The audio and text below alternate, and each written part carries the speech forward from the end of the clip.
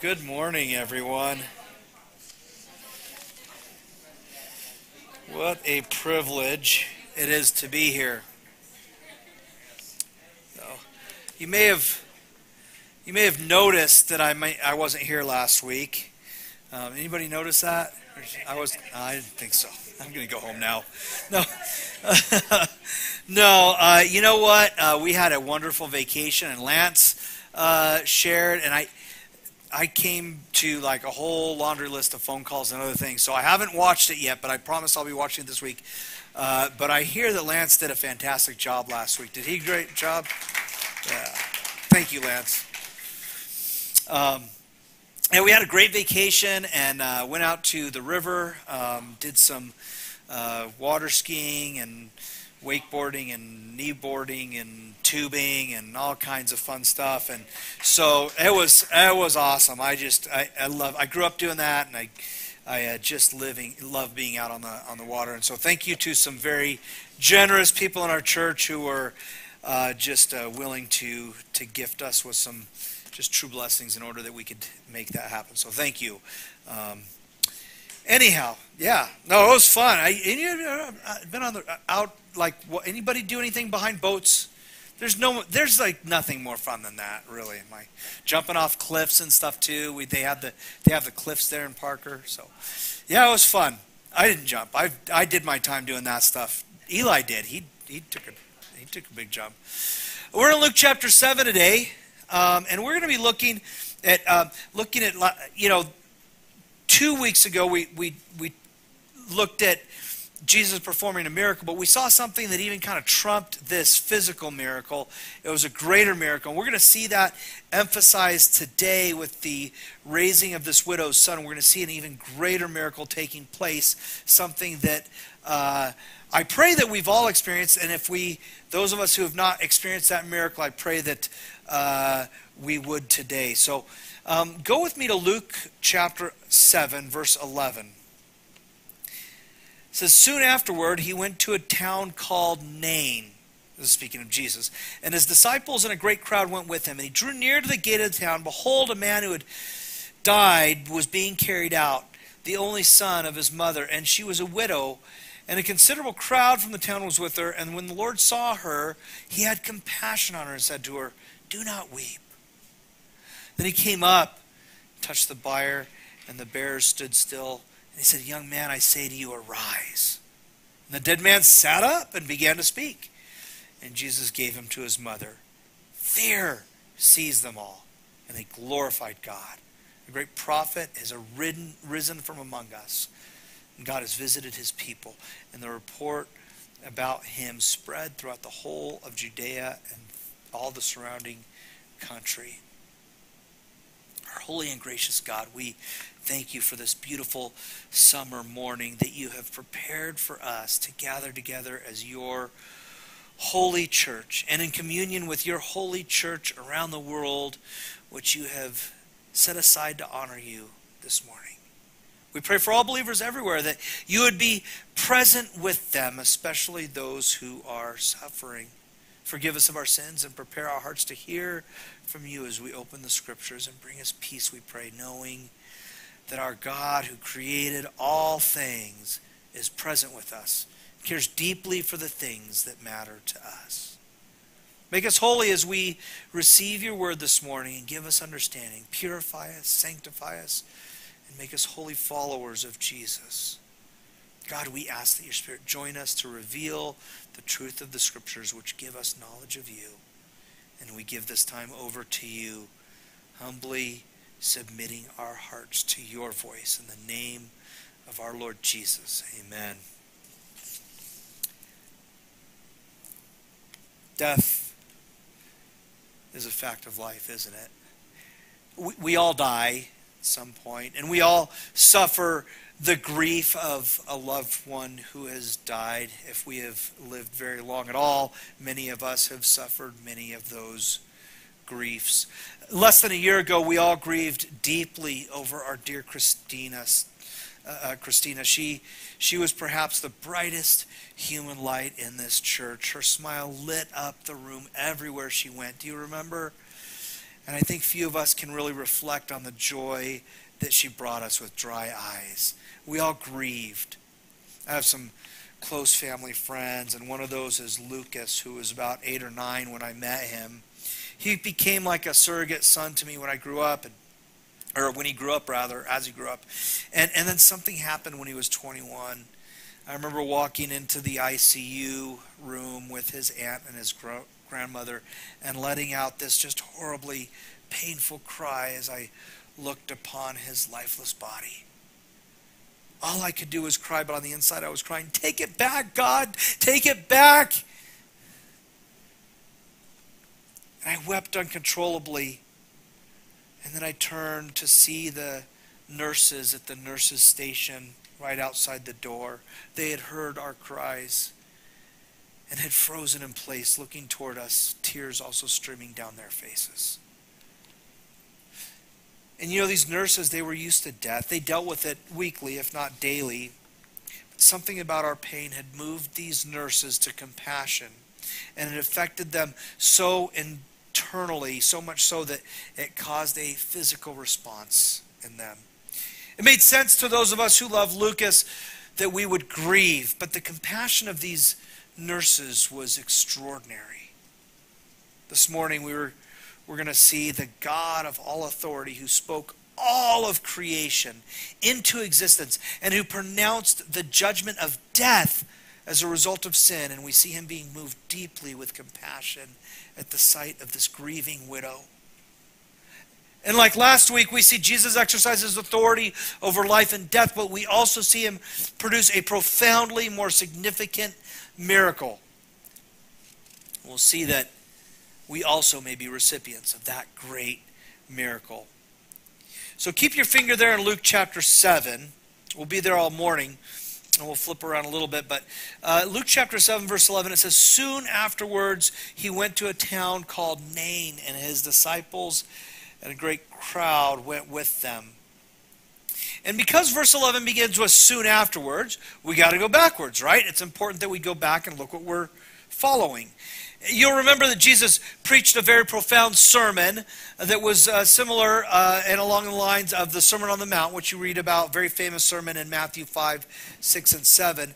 And then 2 weeks ago, we see him return to Capernaum, where he encounters a centurion whose servant was deathly ill. You'll remember that. I'll go ahead and read it for you. Luke 7, verse 1. After he had finished all his sayings in the hearing of the people, he entered Capernaum. Now, a centurion had a servant who was sick and at the point of death, who was highly valued by him. When the centurion heard about Jesus, he sent him to the elders of the Jews and asking him to come and heal his servant. When they came to Jesus, they pleaded with him earnestly, saying, "He's worthy to have you do this for him, for he loves our nation, and he is the one who built our synagogue." And Jesus went with them. When he was not far from the house, the centurion sent friends, saying to him, "Lord, do not trouble yourself, for I am not worthy to have you come under my roof. Therefore I did not presume to come to you. But say the word, and let my servant be healed. For I too am a man set under authority, with soldiers under me. And I say to one, go, and he goes, and to another, come, and he comes, and to my servant, do this, and he does it." When Jesus heard these things, he marveled at him, and turning to the crowd that followed, said, "I tell you, not even in Israel have I found such faith." And when those who had been sent returned to the house, they found the servant well. Aside from the humility and faith of the centurion, the key thing that we notice was that the great miracle in this section wasn't the healing.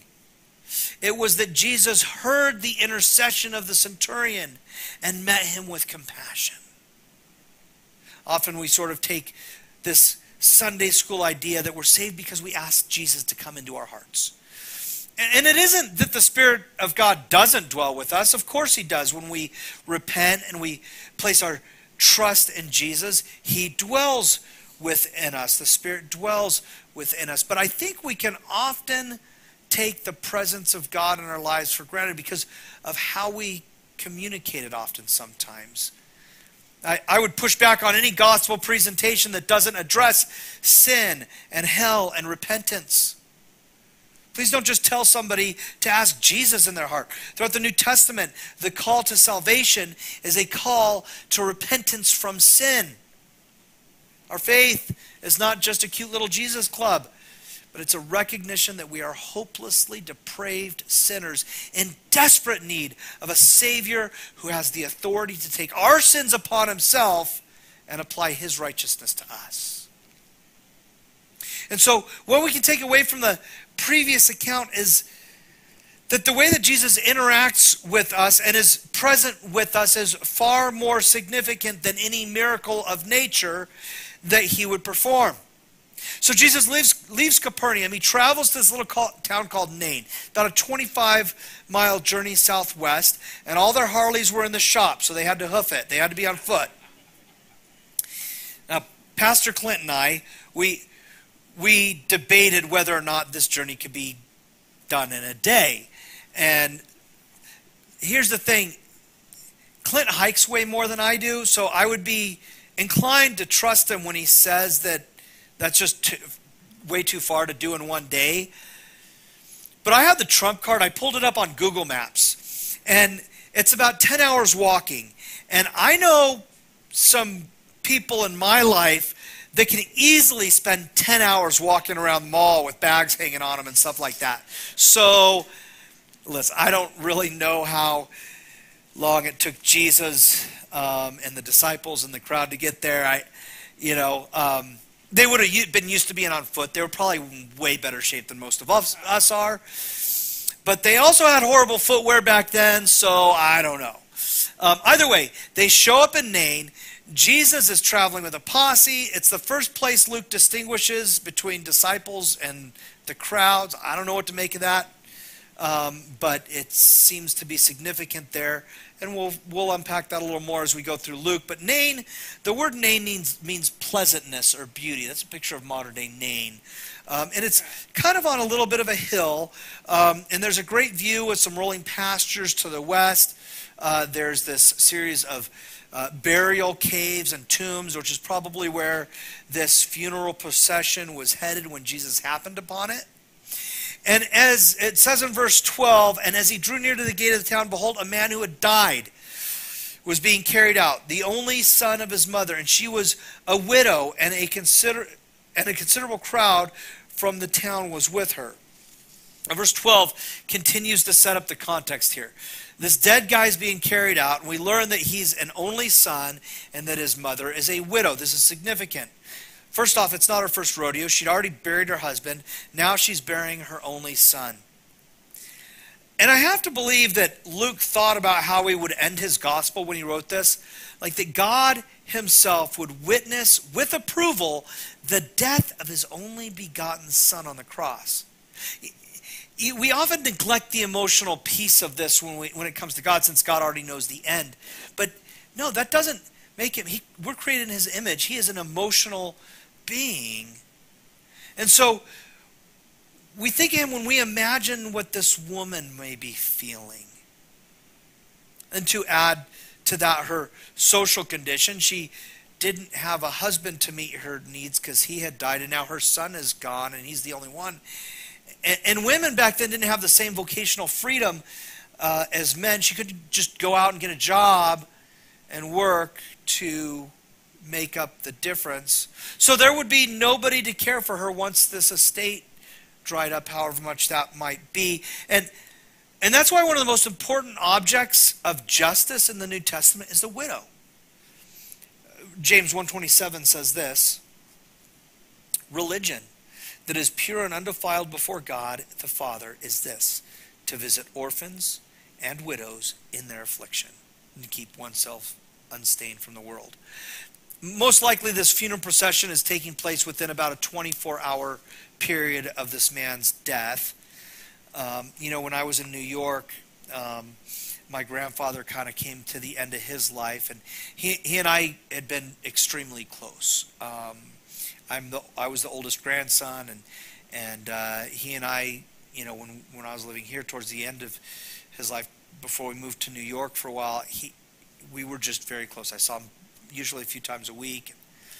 But my aunt had called to let me know that it was time for him to be on hospice care, and So I immediately got on an airplane back out to Southern California, and Grandpa was waiting for me. I think he knew he had to wait for me to say goodbye.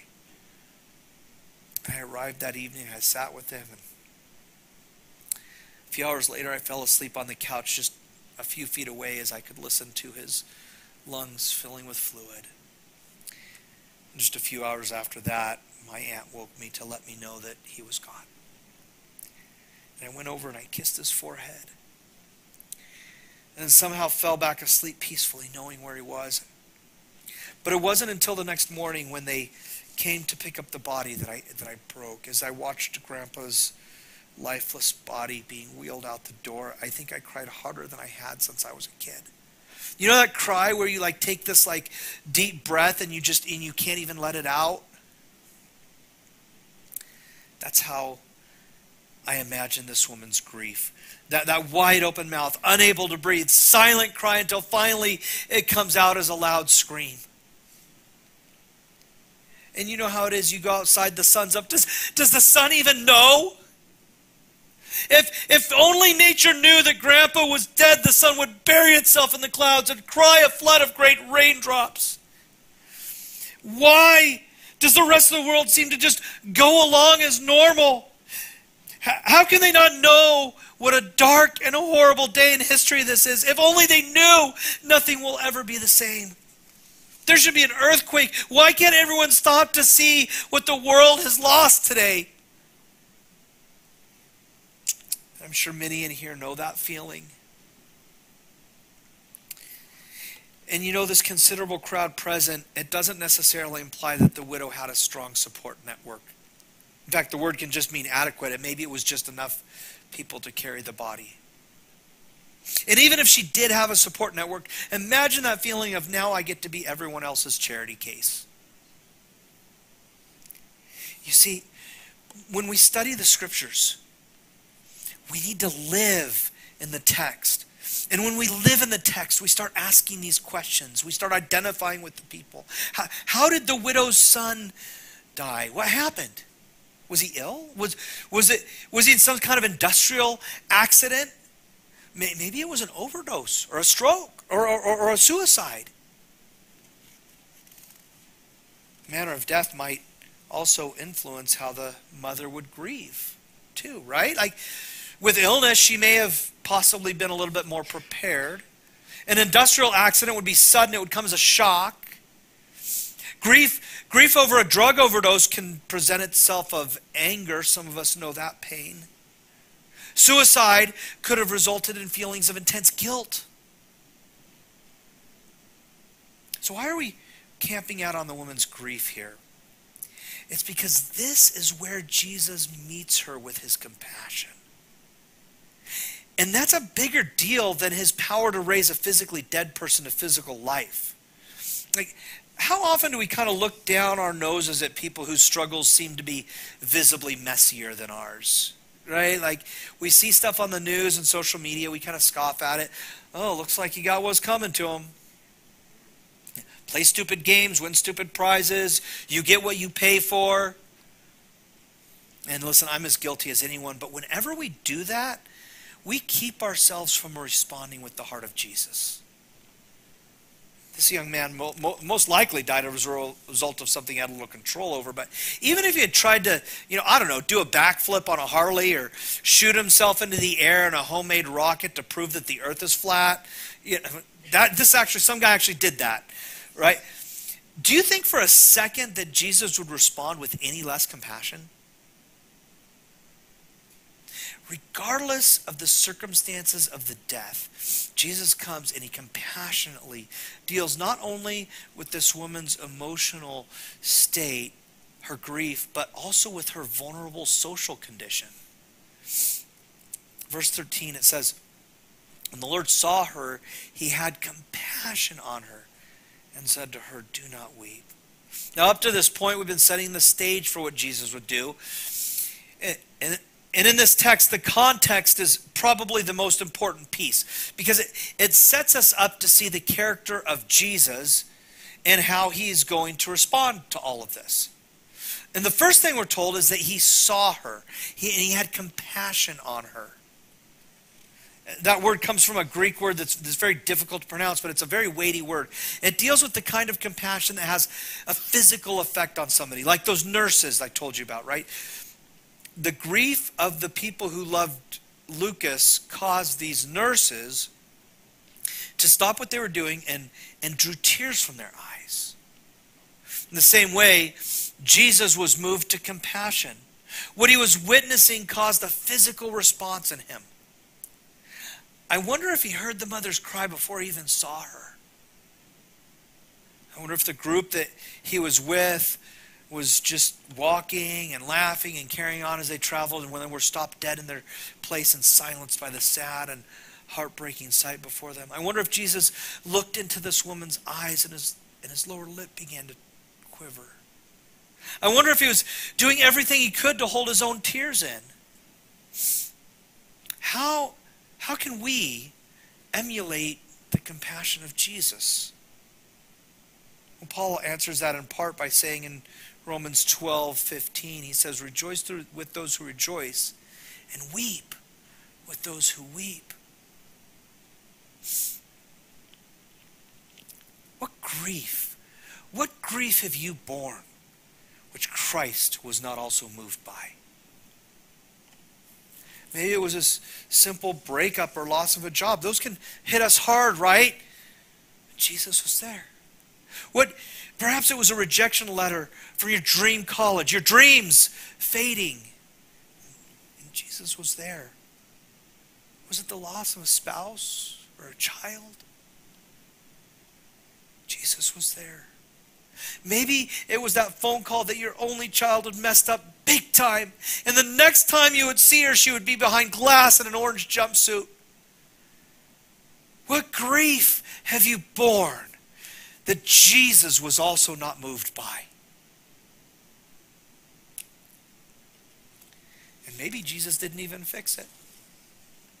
As hard as you prayed, as willful as you believed, Jesus decided not to remove your grief at the time. Don't say that he didn't perform a miracle. He did. The authority, the God of all authority, who effortlessly spoke the cosmos into existence by his great authority and power, heard your prayer. And he had compassion. And he was present with you in his grief. That's a greater miracle than even raising someone from the dead. Even when God answers our prayers the way that we pray them, the greater miracle is that he hears them in the first place. When Jesus told this widow mother not to weep, he wasn't dismissing her grief. He didn't say, oh, don't cry, he's in a better place. And don't read this as if the woman was doing something wrong by grieving. No, she wasn't. It's normal to grieve. It's right to grieve because that's a part of love. Most of the time, Jesus doesn't tell us not to grieve. He lets us grieve because he's not going to take the grief away in an instant.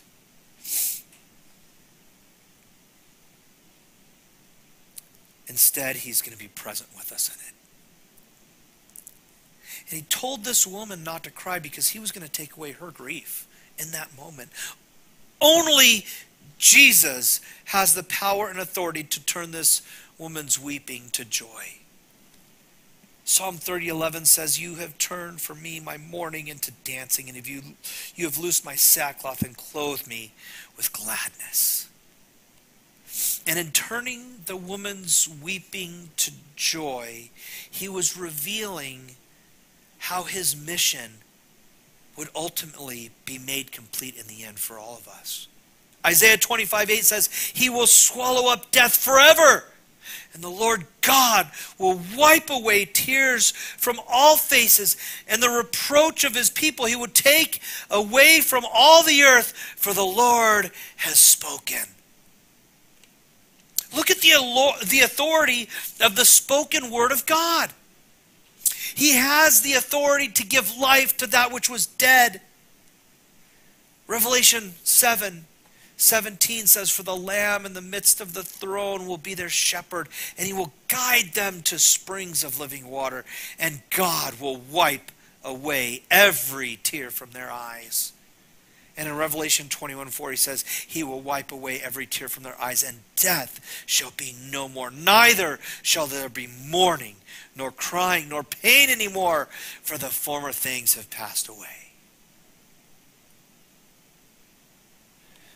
The real miracle here is that Jesus was present with this woman in her pain.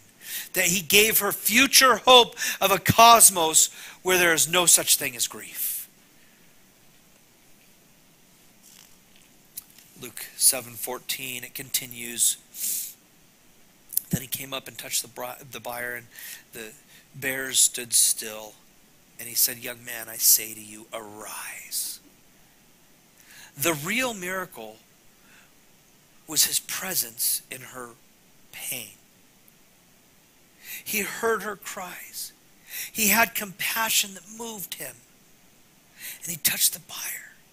And the bier's kind of like, what it is it's kind of like this open coffin. It's more than a stretcher, but it's not quite a whole coffin. And Jesus touched it, which actually, if you remember, it's kind of like touching the leper, right? It would put him at risk of becoming ceremonially unclean, because under Jewish ceremonial law, it would declare one who would touch a dead body to be unclean. So there's a whole process to be cleansed from that. But Jesus was present in this woman's pain, and he touched the bier in which her dead son, was laid. And the pallbearer stopped, and Jesus spoke. Jesus was there. And Jesus was there when I discovered that in this life, I would never hold my precious baby girl, Caroline. And the words to that old Casting Crowns song that we sung earlier flooded my soul. I was sure by now, God, you would have reached down, wiped my tears away, stepped in and saved the day. And once again, I say amen. And it's still raining. But as the thunder rolls, I barely hear you whisper through the rain, "I'm with you." And as your mercy falls, I'll raise my hands and praise the God who gives and takes away. Even had Jesus intervened and raised my baby girl from the dead, that miracle would pale in comparison to the real miracle, that he would be present in my grief. That he was right there with me, weeping as my every tear fell onto his strong shoulder. Maybe you're here in the sanctuary this morning, or you're watching online, or you're listening to the podcast, and you're praying for a miracle. And you're afraid, or you're grieving. Your hope of a miracle is fading. Or maybe, from what you see, there was no miracle. Do you believe that Jesus is who the Bible teaches that he is? Who he says he is?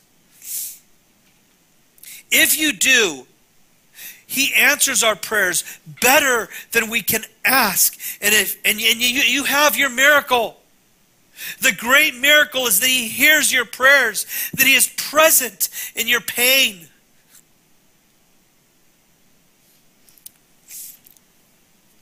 That the creator of the universe cares for you is a greater miracle than mere reanimation.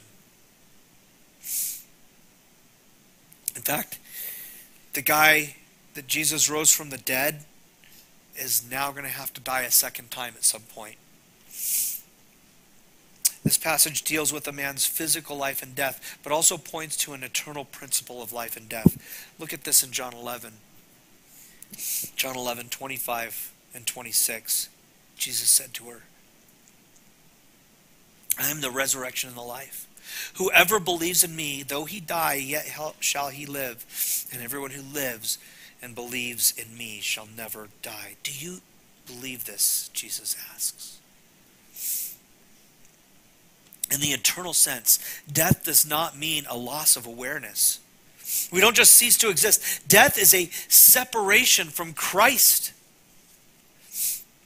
In John 1:4 it says, "In him was life, and the life was the light of men. So in light of that, in light of the fact that darkness is the absence of light, we can say that death is not so much the opposite of life as it is the absence of life. Bear with me on this. In the physical sense, when I die, my body's still here. What's gone is the life. My life has left me. So I'm not in the opposite state of being alive so much as my body is absent of the life that it once had. And to be alive in Christ means to have eternal life, because Jesus is life and the light of humanity. To die in a state of unrepentance is to continue into eternity without life. You're in an eternal state of death that is absent of life, which is a state of torment. Look at how Jesus illustrated this. Luke 16. Luke 16, starting in verse 19. And we'll unpack this a whole lot more when we get to Luke 16 in a few months. But here it is, Luke 16. Starting in verse 19, there was a rich man who was clothed in purple and fine linen, and who feasted sumptuously every day. And at his gate was laid a poor man named Lazarus, covered with sores, who desired to be fed with what fell from the rich man's table. Moreover, even the dogs came and licked his sores. The poor man died and was carried by the angels to Abraham's side. The rich man also died and was buried. And in Hades, being in torment, he lifted up his eyes and saw Abraham far off and Lazarus at his side. And he called out, Father Abraham, have mercy on me, and send Lazarus to dip the end of his finger in water and cool my tongue, for I'm in anguish in this flame. But Abraham said, Child, remember that you in your lifetime received your good things, and Lazarus in like manner bad things. But now he is comforted here, and you are in anguish. And besides all this, between us and you is a great chasm. It's been fixed in order that those who would pass from here to you may not be able, and none may cross from there to us. He said, Then I beg you, Father, to send him to my father's house, for I have 5 brothers, so that he may warn them, lest they also come into this place of torment. But Abraham said, They have Moses and the prophets, let them hear them. And he said, No, Father Abraham, but if someone goes to them from the dead, they will repent. And he said to them, If they do not hear Moses and the prophets, neither will they be convinced if someone should rise from the dead. And we're going to spend a lot of time unpacking that passage later as we move on in Luke. But what distinguishes this from a mere parable is that Jesus identifies the subject by name. So we can see that this passage, we can see it as an actual event rather than a mere allegory or metaphor. And the rich man in the story was being tormented while a man named Lazarus was in a place of comfort. That's the picture of life and death, right? It gives us a picture of our consciousness after we physically die. Lazarus has eternal life, and the rich man does not have life but is tormented instead. Because in the end, we're also told that we will be physically raised in perfected bodies. In fact, 1 Corinthians 6:14 says this, God raised the Lord and will also raise us up by his power. And that's why Paul spoke of dead believers often as sleeping. Right? 1 Thessalonians chapter 4, 1 Thessalonians 4. For the Lord himself will descend from heaven with the cry of a command, with the voice of an archangel, with the sound of the trumpet of God. The dead in Christ will rise first. Then we who are alive, who are left, will be caught up together with them in the clouds to meet the Lord in the air. And so we will always be with the Lord. Therefore, encourage one another with these words. This is all because Jesus is the life. We are made alive in him, which means that those who are not in him are absent of life, although they have a physical life now. We were dead in our sin before Christ gave us life. Ephesians 2, 1 through 7. This ought to be highlighted in your Bibles if it's not. Ephesians 2, verses 1 through 7. It says, And you are dead in the trespasses and sins in which you once walked, following the course of this world, following the prince of the power of the air, the spirit that is now at work in the sons of disobedience, among whom we all once lived in the passions of our flesh, carrying out the desires of the body and the mind, and were by nature children of wrath like the rest of mankind. But God, being rich in mercy because of the great love with which he loved us, even when we were dead in our trespasses, made us alive together with Christ. By grace you have been saved, and raised us up with him, and seated us with him in the heavenly places in Christ Jesus, so that in the coming ages he might show the immeasurable riches of his grace and kindness toward us in Christ Jesus. So that if we're alive, we might consider ourselves dead to sin. That's why I say death is the absence of life. If we're dead to sin, sin is absent in us. Romans 6, 10 through 12, it says, For the death he died to sin once for all. But the life he lives to God. So you also must consider yourselves dead to sin and alive to Christ in Christ Jesus. Alive to God in Christ Jesus. Let not sin therefore reign in your mortal body to make you obey its passions. Since darkness and light cannot dwell in the same space, if you live in sin, that is space in which Christ is absent. John Owen famously wrote, "Be killing sin, or sin will be killing you." We can put our sin to death knowing that Christ took upon himself our sins by dying on the cross. And because Christ was raised to life, we know that he has authority to give life. I've often heard of salvation presented as Christ rescuing us. Like we're out drowning in our sin and Jesus throws out a life preserver just hoping that we're going to grab on and allow him to pull us to safety. Thing is the Bible doesn't tell us we were in peril. The Bible tells us we were dead in our trespasses and sins. We weren't drowning. We were drowned and dead. And a dead person cannot cling to a life preserver. Salvation is a much, much bigger miracle than a mere rescue. It is making alive that which was dead. It's not a rescue or even a resuscitation. It is regeneration. I think a metaphor that's more consistent with the New Testament would be that I was a bloated corpse down at the bottom of the sea, and Jesus dove in. He came to where I was at, and he touched me. And by his great compassion, he raised me up and breathed his life into me that I may live eternally. The work is all his. And all I have left is but to fearfully recognize his great authority and worship him. Verse 14 of Luke 7. Then he came up and touched the bier, and the bears stood still. And he said, "Young man, I say to you, arise." And then in verse 15 it says, "And the dead man sat up and began to speak, and Jesus gave him to his mother." You remember that scene in The Lion King where Mufasa was trampled by the wildebeests and Simba, his son, is like pushing on his face, begging him to get up? It's like the saddest cartoon scene ever. Like, why would you... You made a cartoon that made us all cry. Why did you do this? Right? And Mufasa, he would never get up because he was dead.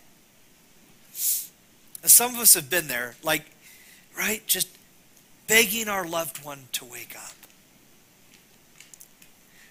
Jesus commanded the young man to get up, and he did. Can you imagine that? Like, imagine that. He just gets up and starts talking. Someone who was dead submitted to Christ's authority. Even death must submit to the authority of Jesus. We are dead in our trespasses and sins, and a rescue will do no good. And all that human authority can offer at that point is a recovery effort. And resuscitation will do no good if someone's completely dead. You seen that new little contraption? It's so cool. You can put it over a choking victim's face and just suck out the obstruction. Have you seen that? So cool. Every restaurant should have this. It is awesome. And it's a really, really cool device, but it won't do a dead person a bit of good. It's often very difficult for us to accept our utter helplessness.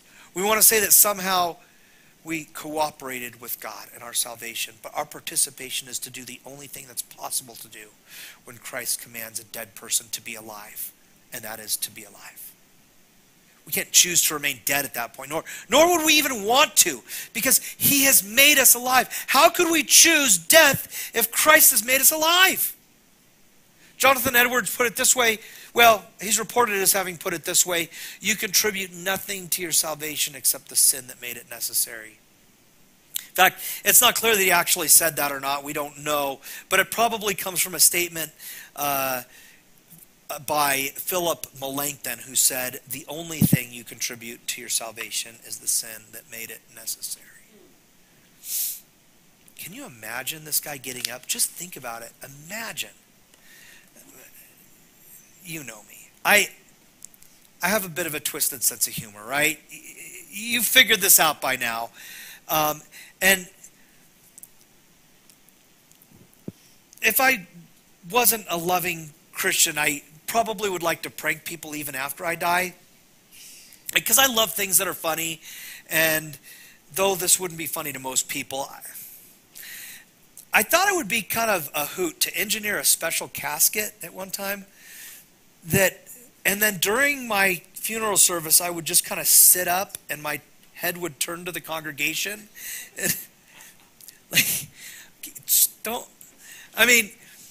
Now if I really did something like that, how would people react?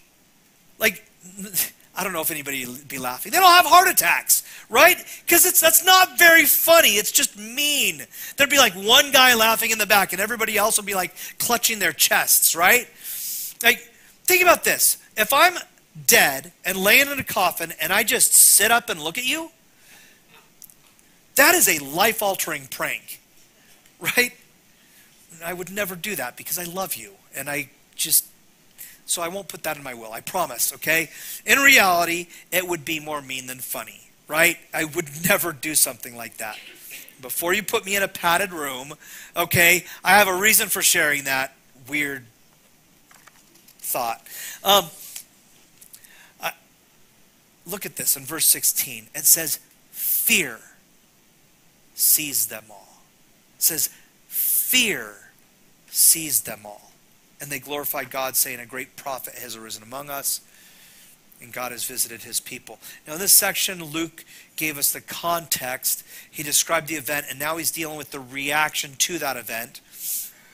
Okay, these were not a bunch of ignorant Neanderthals. They were sophisticated enough to know when somebody was dead. And Jesus told the dead guy to arise, and the dude sat up and started talking. Think about this, guys. Dead. Done. Sits up and starts talking. Right? Before you criticize these people for being terrified, think of my dead corpse sitting up and turning its head to look at you. Right? That's terrifying. I'm surprised nobody had a massive heart attack when this guy sat up. If it wasn't terrifying, Stephen King would be a very poor man, right? The reason Pet Sematary is a scary movie is that dead animals, and especially dead people, coming back alive conjures up our greatest fears, right? Some of us like scary books and movies. In fact, there's a Christian author by the name of Frank Peretti, who actually writes along those lines, but from a Christian worldview, because even Christians like that genre. We like to be startled and scared sometimes, right? Some of us. And the nice thing about those kinds of novels and movies and weird imaginative things is that they are fiction, right? None of us wants to witness any of that in real life, do we? But this funeral party, they did witness that in real life. Just as when we see people witness other miracles, their well-placed fear informed their theology. They realized who they were dealing with. R.C. Sproul said this. He said, this was a normal response of the crowds when Jesus performed a miracle. They were terrified, and yet they glorified God. Why? Because they knew that they had just witnessed something only God could do. By the way, if you ever take my ideas, don't blame me, okay? I said I would never do it. Not only had these people encountered a great prophet, but he was bigger than that. These people had an encounter with the everlasting God of the universe, who visited them, who was present with them. And his giving of life to that which was dead had a profound effect on them. They were touched by God's authority. Have you been touched by God's authority? Fear's not bad when it's rightly placed. When we see Christ's power and his authority, fear is not unreasonable. That fear ought to cause a reverent response that worships him. How do we bring glory to God? What is worship? Well, one of the results of the worship in this case with these people is that the reports about Jesus spread. Like if you saw a dead guy get up and start talking, you might not keep that to yourself, right? But you have. If you are a Christian, you have witnessed that.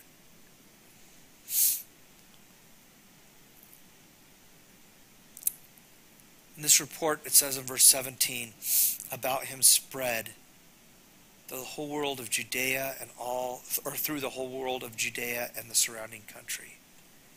If you see a dead guy sit up and start talking, you're going to respond to that. But if you're a Christian, you have seen such a miracle. You have seen the dead raised to life. I have seen the dead raised to life. If it were not so, I would not be standing here today. I would be pursuing all my desires that were absent of life.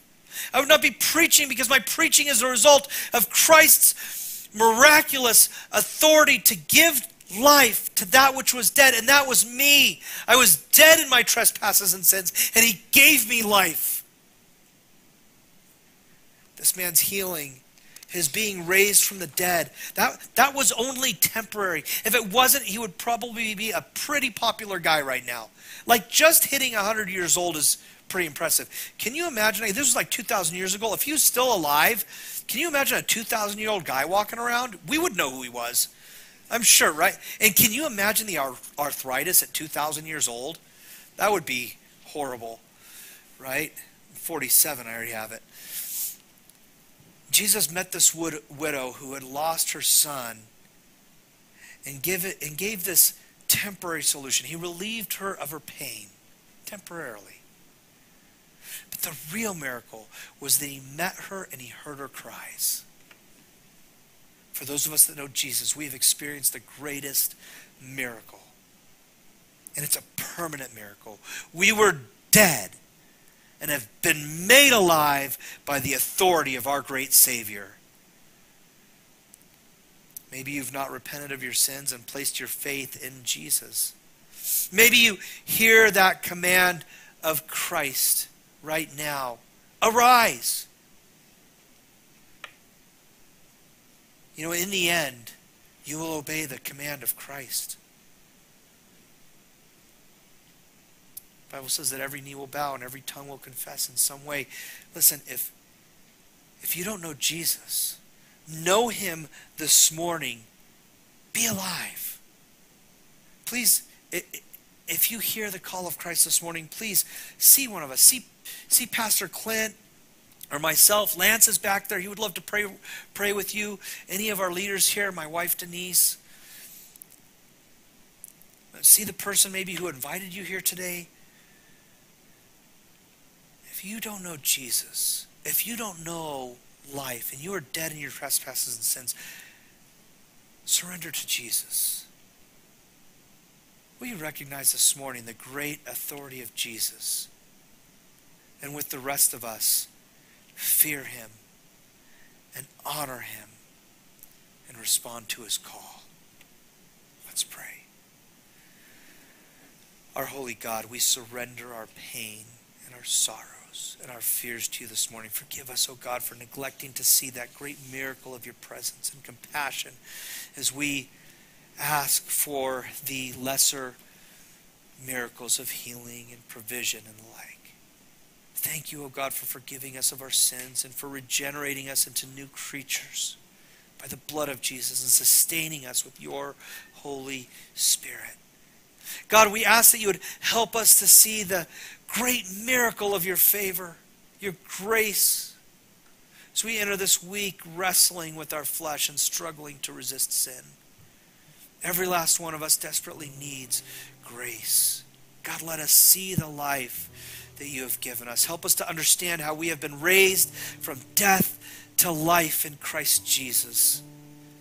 And deliver us from the evil one who would seek to distract and to destroy us. We offer ourselves over to you, O God, as creatures created to worship you in everything that we do.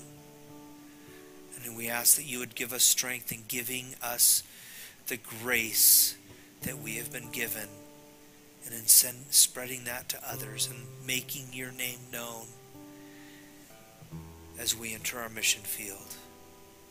We pray this in the name of the Father, and of the Son, and of the Holy Spirit. Amen.